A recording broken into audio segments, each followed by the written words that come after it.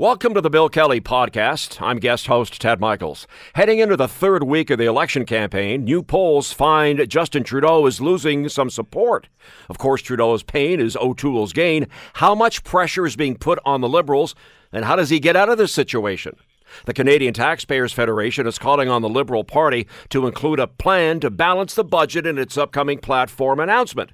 Franco Terrazzano, Federal Director of the Canadian Taxpayers Federation, joins us to discuss. And what is the new C.1.2 COVID-19 variant, and should we be worried? All that and more next on the Bill Kelly Podcast, which starts now. Today on the Bill Kelly Show on 900 CHML. Ted is in. Good morning to our listeners to the Bill Kelly Show on 980 CFPL in London and 900 CHML in Hamilton. Well, there's a lot of election things we're going to be talking about today. We're going to be talking about some of the upcoming variants that could cause a lot more angst for people when it comes to COVID-19. And that's a little bit later on in the hour. But right off the top, there is a little bit of concern about the latest election poll, and that is if you are a person who is in the Liberal Party or one specifically Mr. Justin Trudeau. Let's have that report. According to the poll from Lichty, Erin O'Toole's Conservatives are running ahead of the Liberals, with the support of 34% of decided voters who took part in the survey. Support for Trudeau's Liberals, meanwhile, was down 5 points to 30%. But asked what they'd do if the election comes down to a tight race between Liberals and Conservatives, 24% of decided voters of other parties said they'd be more likely to vote Liberal. And that is a report by Emily Javesky. So let's talk about because there's an interesting twist to the latest poll. Joining us from the School of Public Administration with Dalhousie University. She is a director of that school. And Dr. Laurie Turnbull joins us on the Bill Kelly Show. Laurie, good morning. Thanks for joining us. Good morning. Thanks so much for having me. So first things right off the top, we hear about the poll. There is apparently one of the things, and of course we can extrapolate a whole bunch of things from polls and surveys and what have you, but apparently there is a loss of traditional support among women going away from Justin Trudeau and kind of crossing over, if you will, to Erin O'Toole. Does that surprise you? Not necessarily, right? I think O'Toole decided to come out with his full platform right away. And so that gives people an opportunity to really look at what he, have a full picture of what he wants to do. And although he's proposing something different, definitely, from what Justin Trudeau is proposing, I mean, he's talking about childcare, he's talking about climate change, he's talking about social programs and the things that people are really, thinking about at this point. And so it doesn't surprise me a whole lot that some votes would shift his way. And he's also taking a different kind of approach in terms of his tone. This is not Stephen Harper's Conservative Party. He's talking about compassion, So yeah, I mean, and he's doing better than we thought he would. So I'm not super surprised. One of the things that jumps out at me, Laurie, is the old expression, and it comes into play, is be careful what you wish for. Justin Trudeau wanted this election. Most people didn't. And it appears to me the way the polls are going right now, I'm getting the sense that Mr. Trudeau may have a rude awakening come election night. Yeah, I mean, to me, national polls are national polls. Right? They're not a vote. Right. And they're sort of a pulse check at a certain period of time, and we've got 3 weeks left of this madness, so anything could happen between now and then. But at the same time, the party wants to see the polls go in the right direction. The polls can give you momentum if it looks like they're going the right way. What's really going to matter is what happens in terms of the seat count, what happens in terms of, who votes for who and what riding, and whether or not he can get to that majority. But if he doesn't, what does success look like for Justin Trudeau if he doesn't get a majority? Is that the threshold? Is anything less than that going to make him look like, oh, wow, you called this election and dragged us all out here for nothing because now we're back to where we were? It's interesting, too, because if things don't go the way that Justin Trudeau wants them to go, and, of course, the Liberal Party, if they get not a very energetic response and they get a low minority, in your opinion, would a leadership review, and maybe it's still early, but this is something that I've heard through the grapevine that, if things don't go well, we may have to look at the leader. Yeah. I mean, again, I would say, he called this election because he thought that a majority was possible. And he would think that because looking at certain swing ridings, ridings that he figured he'd be able to flip. And so regardless of what the national polls say, we know that the Conservative vote is not as efficient. We know that the electoral system is no friend to the NDP. And so this is, as much as it's a national campaign, it's also a very specific calculation by the Liberals about which ridings they think they can flip.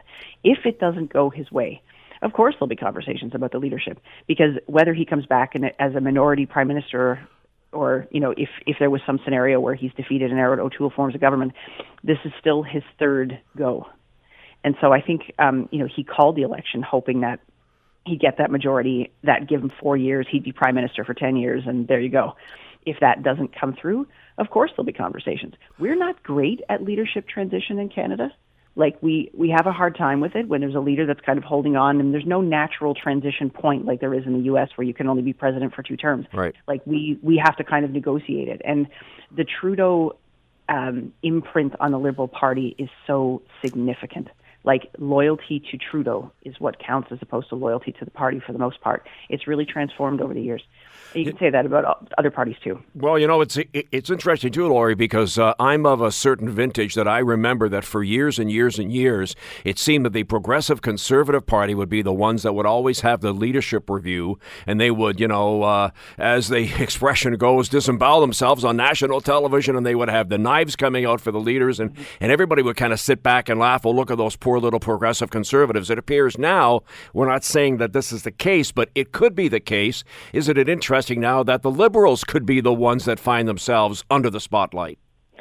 Well, that's it. And I mean, certainly not what they planned at all, right? But I mean, it's going to be interesting to see how all the leaders play this, I think. Depending on how it goes, like, we could get a surprise. Right now it looks like the Conservatives and the NDP have the momentum. There's still 3 weeks left. There's still the leaders' debates. Like, it's, anything could happen here.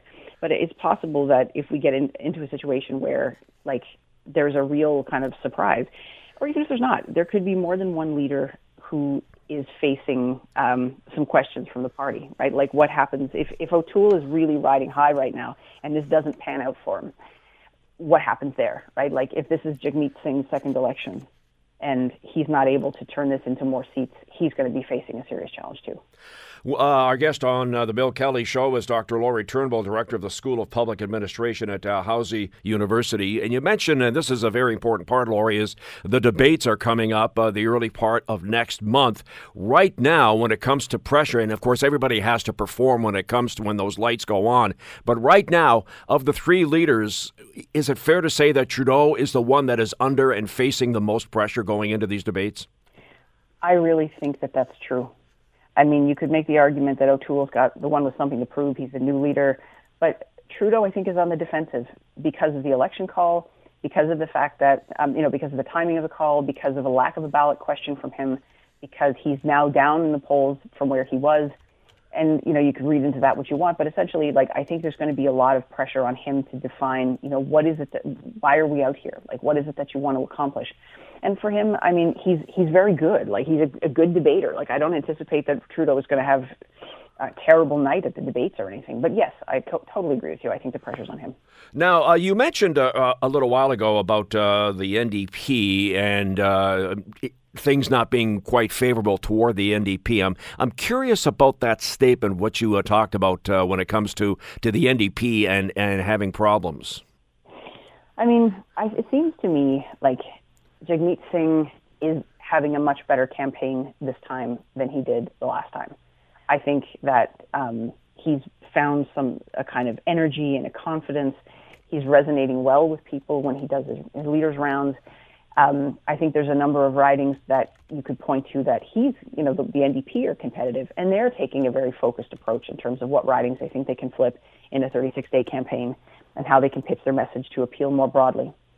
I think that it's possible that you're kind of seeing, even though as Jagmeet Singh gets more popular, there's a kind of ceiling to that where they don't, like, I don't think that people think about the NDP as an alternative to government in the same way as they think about the Liberals and the Conservatives.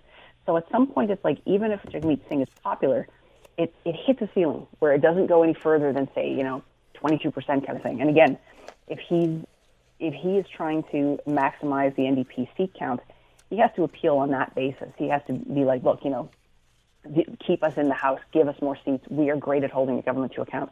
He's indicated that he's willing to work with Erin O'Toole if the time comes. So, it'll be interesting to see how he plays that space too. I'm wondering, and heading in, of course, to the election, the Afghanistan situation really wasn't front and center. Clearly now it is heading into the debates. Could that be the one big issue that maybe defines the success of Justin Trudeau, or maybe leads to his failure? I mean, it's something. It's such a I think it brings a whole bunch of things into account.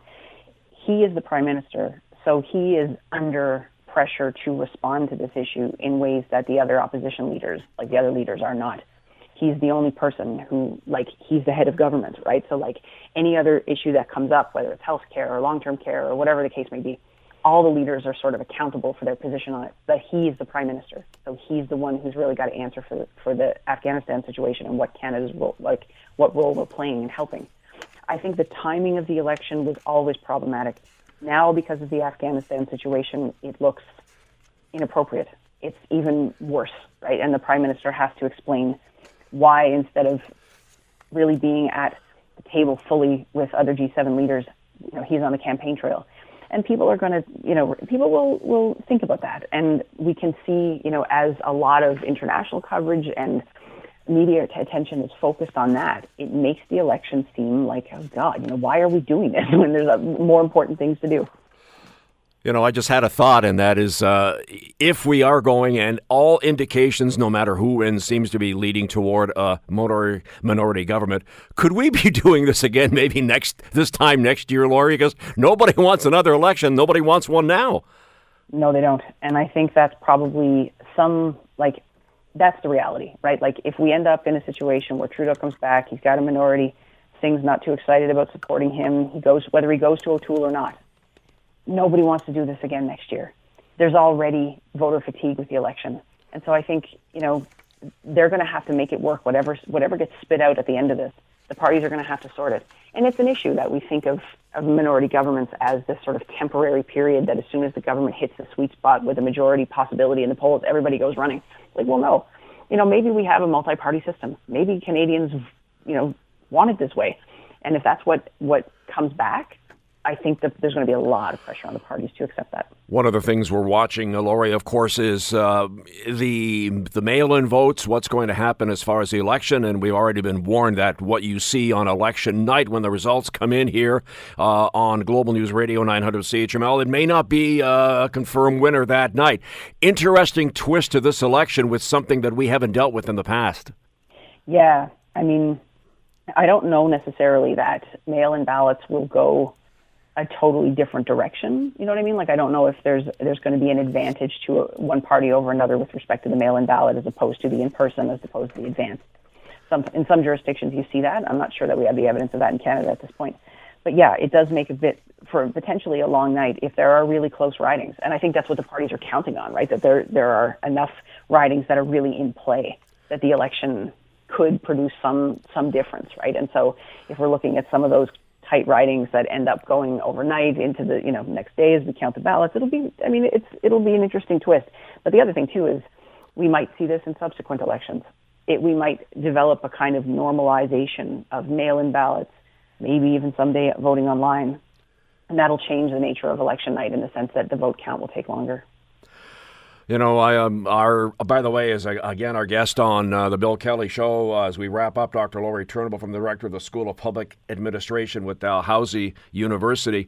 If I'm a public relations person for any one of the major leaders over the next, and we're coming into, the election September 20th, so we're 22 days away. I wonder how they're all sitting, holding their breath, thinking, okay, no major gaffes. Things are going our way. We're going down the road. This is a very nerve-wracking time for everybody, just to make sure that, as I say, there's no major gaffes that could kind of upset the apple cart. Yeah, and I think when we know that voters are, it seems like with this election, voters are willing to move.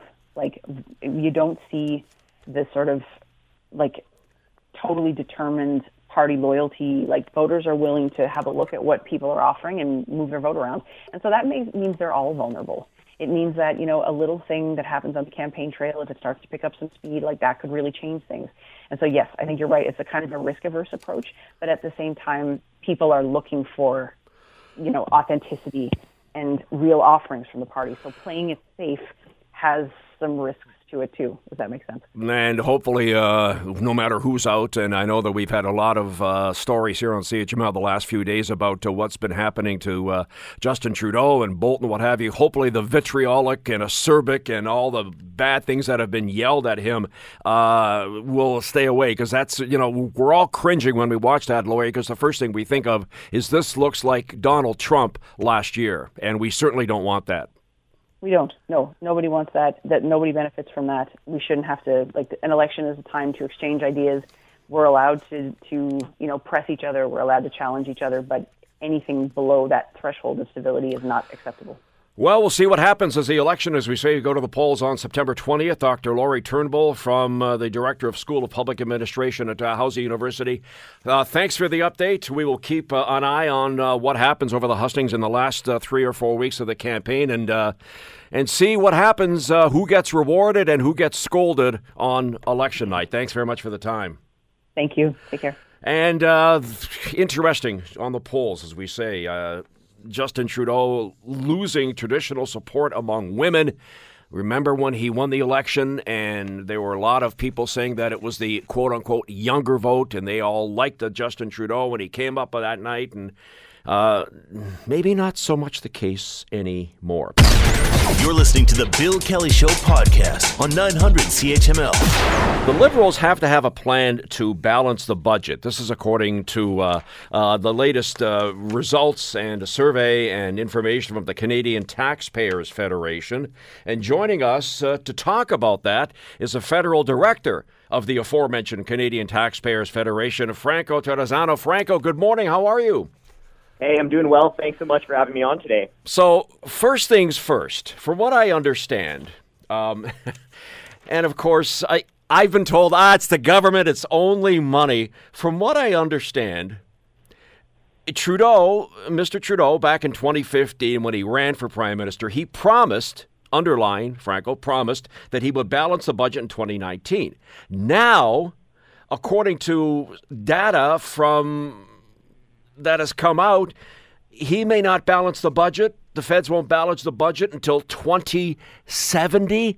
How is this possible, Franco?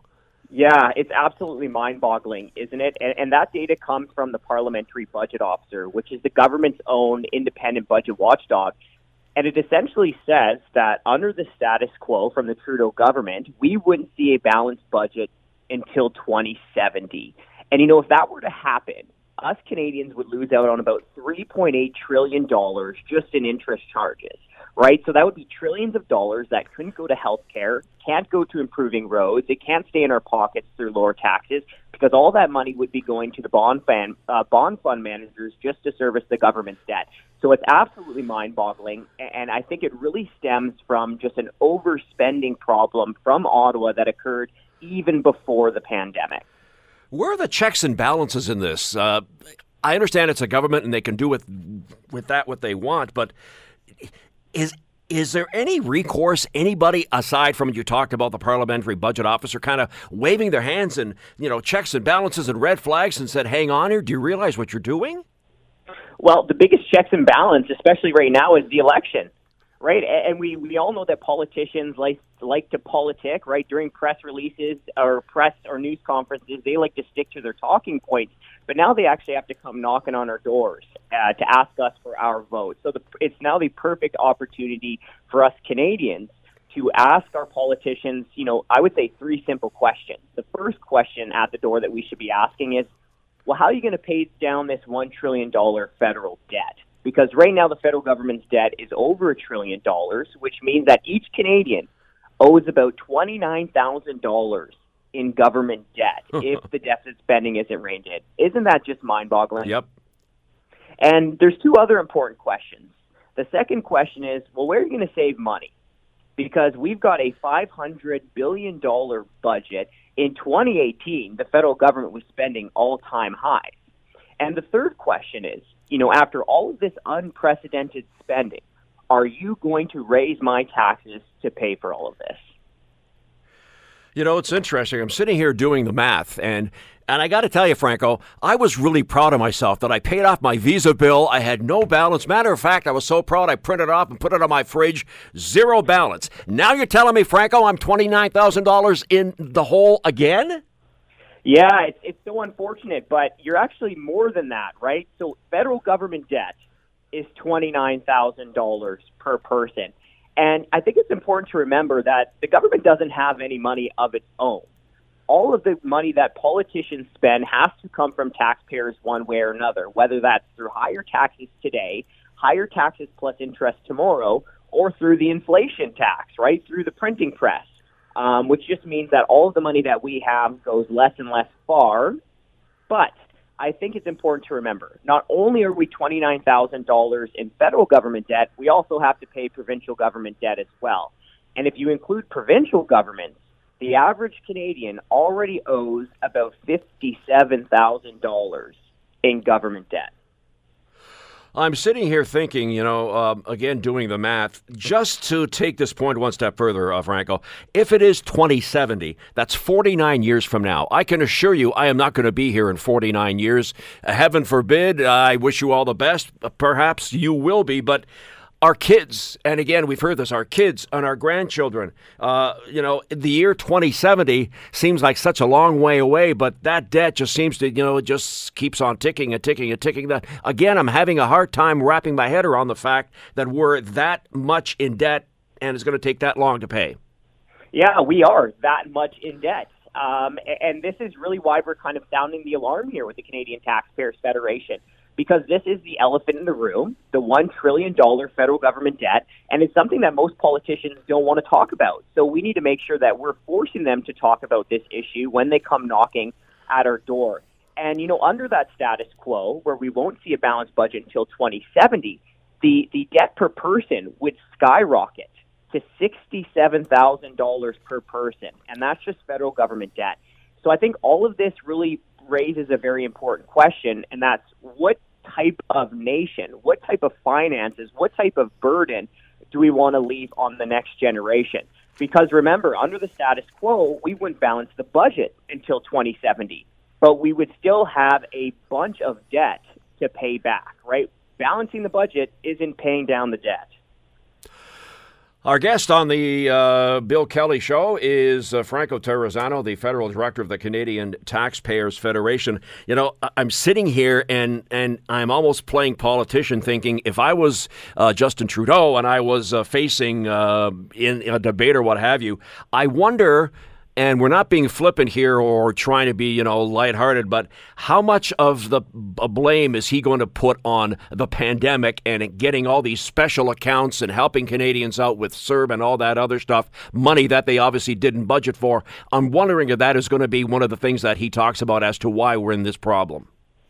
He might try to spin it that way, but the truth of the matter is that the spending problem, the debt, happened before COVID-19.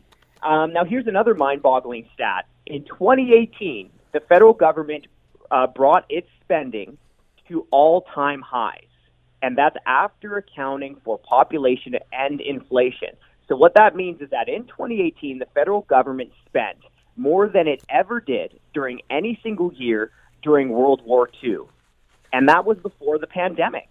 So certainly, there should be areas within that bloated budget where they can find savings. Now, I'm wondering, from a taxpayer standpoint, you talk about, are they going to raise taxes? And, of course, they all claim that they're not going to. That creates a whole lot of other problems for people as well who are finding it hard enough now to pay the bills. Now they're putting the debt, I sound like a politician here, on the backs of Canadians. How much more can we as taxpayers take? Because I'll tell you, a lot of people, are really, really financially squeezed, and it's not going to get any better for the next little while.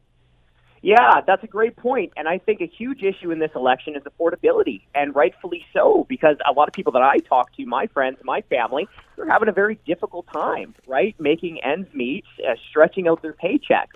But here's the thing. a politician shouldn't talk about the cost of living without talking about how governments are driving up the cost of living. We just saw a report from the Fraser Institute that said even during the pandemic, the average Canadian family paid 36% of its budget to taxes, which is more than what the average family is paying for housing, clothing, and food combined. So if these politicians really want to talk about the cost of living, they should be talking about tax relief. Now, one of the things that that brings up is, are they living in their own little world that they have no concept? They're up, they're representing their constituents. They could be obviously from any part of the country, and they're living there. And I don't know if you ever get the sense when you're talking to people, but do they have any sense of what the real people are going through? Like, are they all off in la la land and they have basically they don't care what's going on with their constituents until it comes time to get reelected? I think you just hit the nail on the head. That is the issue right there. And especially through the pandemic, I'm very worried that these politicians in Ottawa really don't understand the true struggles that millions of Canadians, so many workers, so many small businesses have gone through. And one of the reasons that is because, well, they're financially divorced from the realities facing Canadians, right? So many Canadians took pay cuts, lost their jobs, small business owners seeing their revenue evaporate before their very eyes. Well, our politicians, our members of parliament pocketed not one, but 2 pay raises during the pandemic, ranging from more than $6,000 for a backbench MP to more than $13,000 for the Prime Minister. So our members of Parliament who are supposed to be representing us got 2 pay raises during COVID-19. Mind-boggling. And then now we don't want to, of course, this whole survey released by the Canadian Taxpayers Federation is talking about the Liberal Party. But when it comes to the NDP, they're still preaching the same song from the choir book, so to speak. They're talking about hiking business taxes and imposing a wealth tax and a luxury tax and basically taxing the rich. Mr. Trudeau is now leaning a little bit toward that. But from your standpoint, does the NDP kind of have to rethink what they're doing financially? Because sometimes that message can, after a while, be like it's almost the same thing over and over again. Well, you know what? The NDP plan is also just not credible. If they want to govern, they have to come back with a credible plan to balance the budget. The NDP released its platform commitments, and as you said, I mean, it's essentially taxes here, taxes there, taxes everywhere, raising the top income tax rate, raising business taxes, putting in a wealth tax, taxing so-called excess profits. But even with all of these tax hikes, they still have no clue how they would balance the budget. No clue whatsoever. And here's what the NDP politicians are trying to sell Canadians. They're trying to sell us that these taxes would only be paid by big businesses or the wealthy. But the truth of the matter is that all Canadians would end up paying these taxes every time we go to the till and the price of whatever has gone up. But we're also going to pay for these taxes through less job opportunities, right? So that's what we have to understand about all these proposed tax hikes in the NDP platform. One, they want to raise taxes, but they still have no idea how to balance the budget. And two, it's really going to be everyday Canadians paying for these taxes through higher prices and less job opportunities. Okay, so we've talked about the Liberals, we've talked about the NDP. Talk about the Conservative platform. Or is there one when it comes to balancing the budget? What jumps out at you as the federal director of the Canadian Taxpayers Federation? Well, you know, I guess we have to give the Conservatives a little bit of credit because they are the only party that's specifically talking about balancing the budget.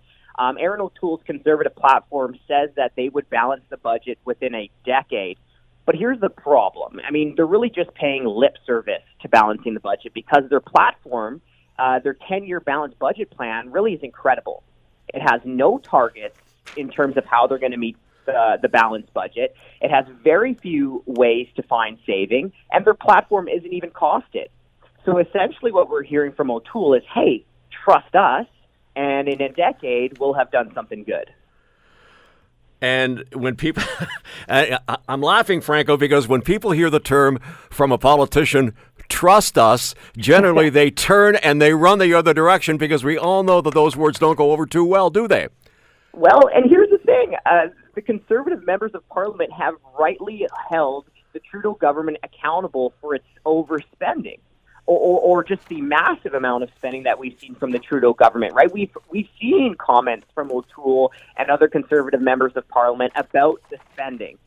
So if they make these comments about the spending, about the big budget, well, why can't they find many different ways to actually save some money? But really all we're hearing from the Conservatives in terms of finding savings is ending the subsidies to media, doing more remote working for bureaucrats, but really that's it. And another frustrating thing is that we've heard the Conservative MPs rightly say that members of Parliament should not have received pay raises during COVID-19. Well, then why wasn't that included within their platform, right? Why wouldn't they say, we're going to reverse the COVID-19 politician pay hikes? We have the debates coming up in the early part of September, and I'm really hoping that the financial situation, and we would presume that at some point it would, but it'll be really interesting, Franco, to see what the major party leaders have to say about finances, and hopefully the people on the panel, I'm not sure who it is, will grill them about what they want to do as far as paying down the debt, because when you break down the numbers the way you have been, I think a lot of people maybe weren't aware just how dire this situation is. Yeah, and I think one of the reasons most people aren't aware of it is because politicians don't want to talk about it.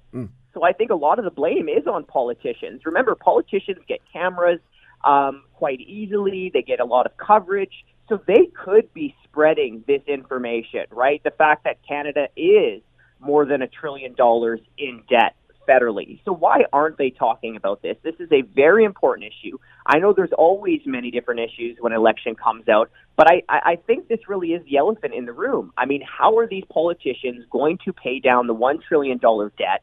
Are they going to raise taxes to pay for their overspending? Are they going to find savings in this bloated budget? What are they going to do about it? I think that's the elephant in the room. Interesting that I know, Franco, that we've talked about this, and Mr. Trudeau called the election, and, the expression that we're using is be careful what you wish for, because he thought that he would obviously come through this election really well, maybe a majority. Clearly, judging from the polls, that's not going to happen. We're going to probably have a minority government, and probably too close to call. And I'm sitting here wondering, and we talked about this last half hour, are we going to go through this in another year to talk again about finances with another minority government that's called an election? Oh, that's a good question. I just hope that we actually start talking about the finances right now. We've heard a little bit from the Conservatives. The NDP essentially just wants to tax everything, but haven't heard a plan from them to balance the budget. And I think with the Liberals, they're the party that called this election, right? So they should have a plan to balance the budget. So I think the onus is even more so on them to present their plan to balance the budget to taxpayers. After all, they're the ones who knew the election was coming because they called the election. Interesting times. September 20th, we go to the polls. Franco Terrazzano, the federal director of the Canadian Taxpayers Federation, you really open up our eyes to some of the numbers as they are right now when it comes to paying down the federal debt. Certainly something that is like an albatross, as you say, the elephant in the room, and I'll have to keep an eye on that one. Thank you very much for the time. Much appreciated. Stay safe, stay well. Hey, my pleasure, and thanks so much for having me on. You're listening to the Bill Kelly Show podcast on 900 CHML.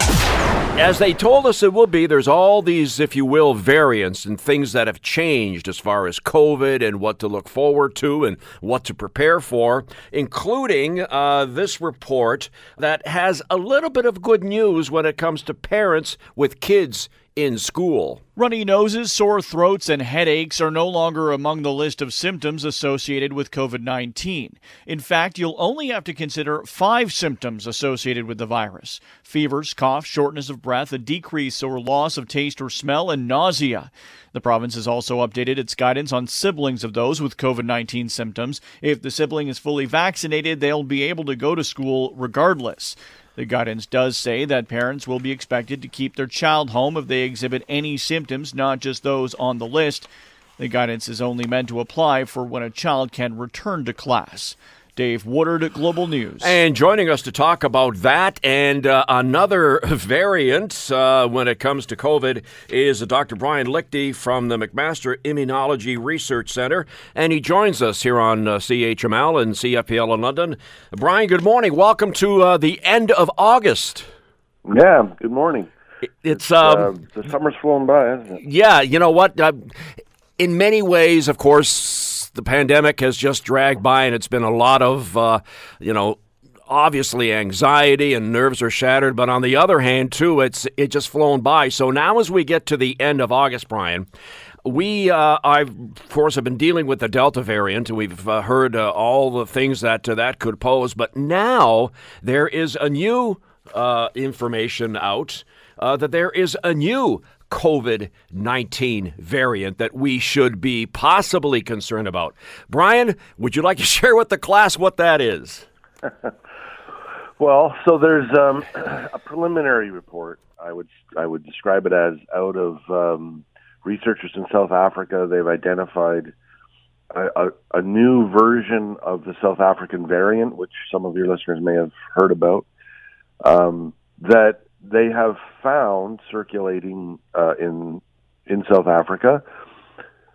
It has more mutations than the other ones we've heard about, but which may make it more able to evade current vaccines and existing immunity that people have. But the truth is, if you look carefully at the data, there's only been about 100 cases reported in the world, mostly in South Africa. There have been a smattering of travelers that have picked it up and been spotted in Europe, but it hasn't, as far as we can tell right now, hasn't started spreading. So in the language of the World Health Organization, this is not yet a variant of concern.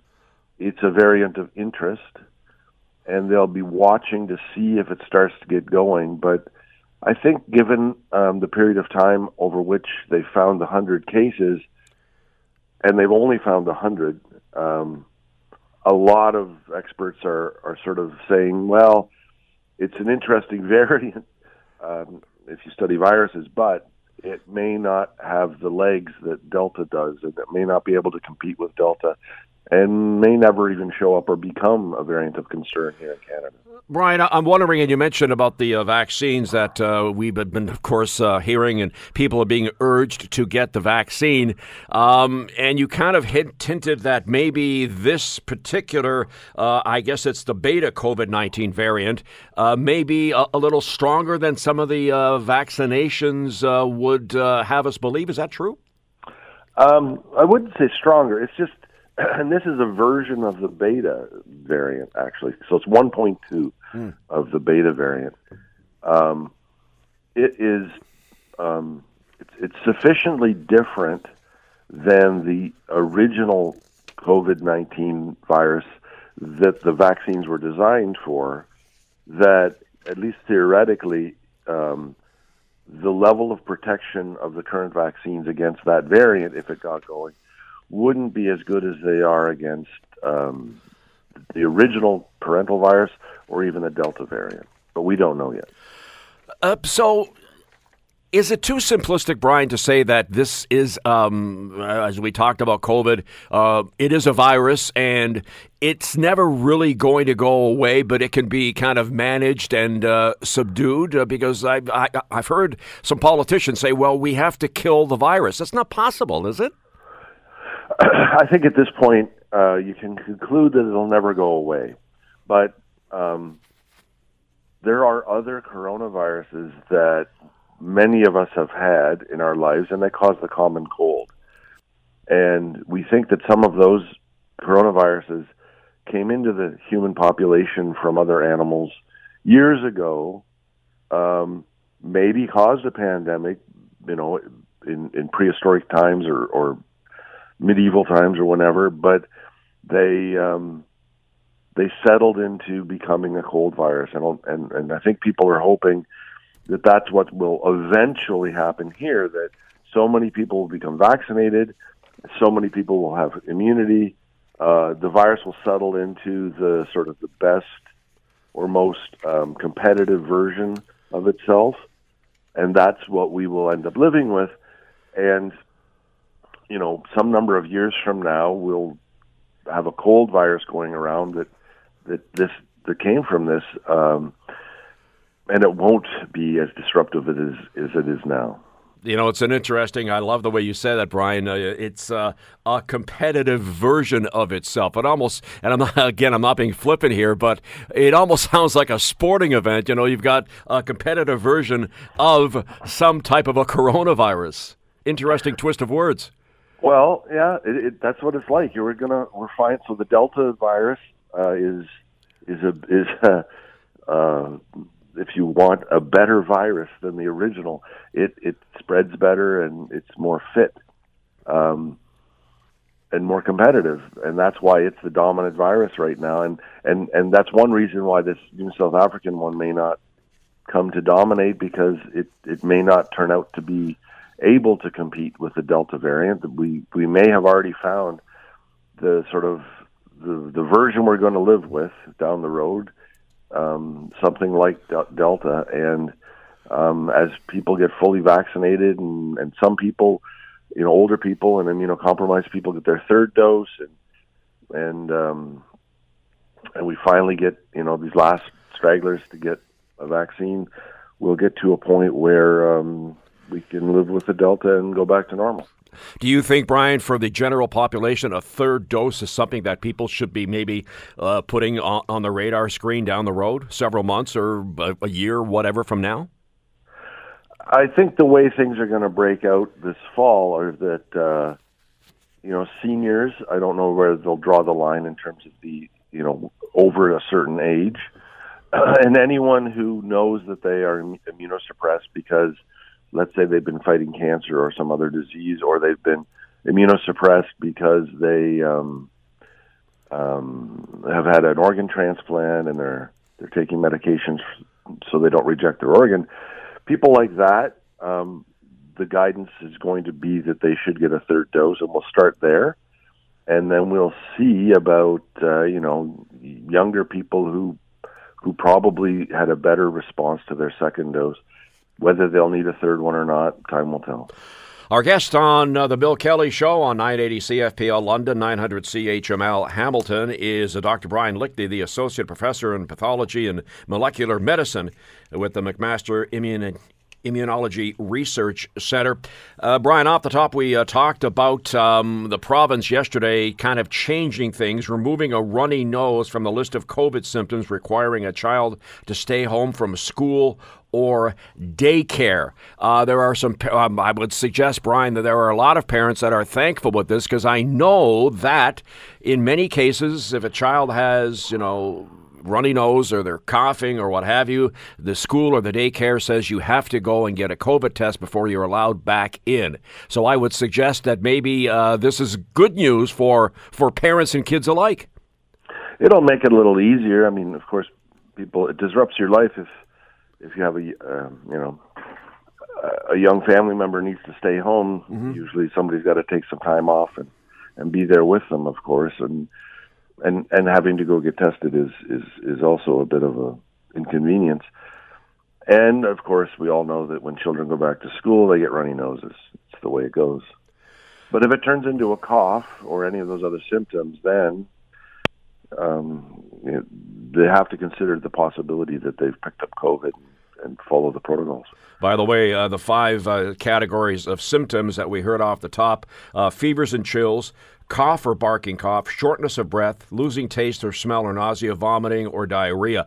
As we mentioned, Brian, runny nose is one thing and a cough, but when you're talking about shortness of breath or losing taste or smell or nausea, clearly that's a little more serious than just keeping somebody home with a runny nose. Yeah, and then it makes sense to keep them home and keep an eye on them and take care of them, and watch that it doesn't get worse. Because, unfortunately, young people are ending up in hospitals in places like those, the states in the southern U.S. where kids have gone back to school and few people are vaccinated, or not enough people are vaccinated. Kids are ending up in hospitals. So, it makes sense to keep them home if they're starting to get that sick, and keep an eye on them and take care of them. Brian, is it your sense now that over the last 16 or 17 months that collectively, and of course, as we say, the stragglers that haven't got their COVID vaccine, but are we so much further ahead now than when we were when this first started? Things like mask wearing and washing your hands and not coughing and social distancing and all that stuff. Have we collectively learned our lessons, so to speak, over the last few months of the pandemic? Well, when I go out in public and look around, I think most people have. I think Canada's done decently well in terms of, I think we're overall a group of people that, care about each other, which is why we have universal health care, for example. And that, social conscience causes Canadians, most of us, to do what we should to keep each other safe. And, as you know, a high percentage, but not enough people yet, have gone out and gotten vaccinated. And the truth is, really the vast majority of people who are in intensive care or are dying, unfortunately, right now, are people who are not fully vaccinated. So that's the thing we've got to sort of figure out to finally close the door on this thing. Brian, before we wrap up, I'm curious as to your thoughts. We have been kind of told in the last few weeks that the experts are saying that it could be another brutal fall or winter when it comes to the pandemic and the virus and people getting sick. Is it in your research and work, is the fall going to be quite as dire as some of the other experts are predicting? Well, I'm not a modeler. I'm not one of the people that are crunching the numbers. So all I can, I think, say is that there's some chance that, with young people going back to school, as the weather gets colder, people tend to be, indoors more and near each other more. Those are the circumstances which a virus like this, needs to be able to spread even more. The good news is that fully vaccinated people, while they can get infected and they can pass on the virus, they tend to stay out of hospital, and that's really the problem that we're trying to avoid all the way along through this. We don't want to overwhelm our healthcare system, get it to the point where it's, about to break, and we're overwhelming the frontline workers, and the system's unable to provide other treatments and cancer therapies and stuff to people because it's so overwhelmed with COVID. That's what we have to avoid, and so we'll see how it goes. Dr. Brian Lichty, the Associate Professor in Pathology and Molecular Medicine at the McMaster Immunology Research Centre. Thank you for the update on the variant that people are maybe getting a little concerned about. We'll certainly, as we say, keep everybody informed on that, and hopefully the variant that is currently forming in South Africa does not become a major factor. Hopefully, fingers crossed on that. Thanks for the time, Brian. Stay safe and enjoy the upcoming long weekend. You too. The Bill Kelly Show, weekdays from 9 to noon on 900 CHML. The Bill Kelly Podcast is available on Apple Podcast, Google Podcast, or wherever you get your podcasts from. You can also listen to The Bill Kelly Show weekdays from 9 till noon on 900 CHML. I'm Bill Kelly. Thanks again for listening. And don't forget to subscribe to the podcast. It's free, so you never miss an episode. And make sure that you rate and review.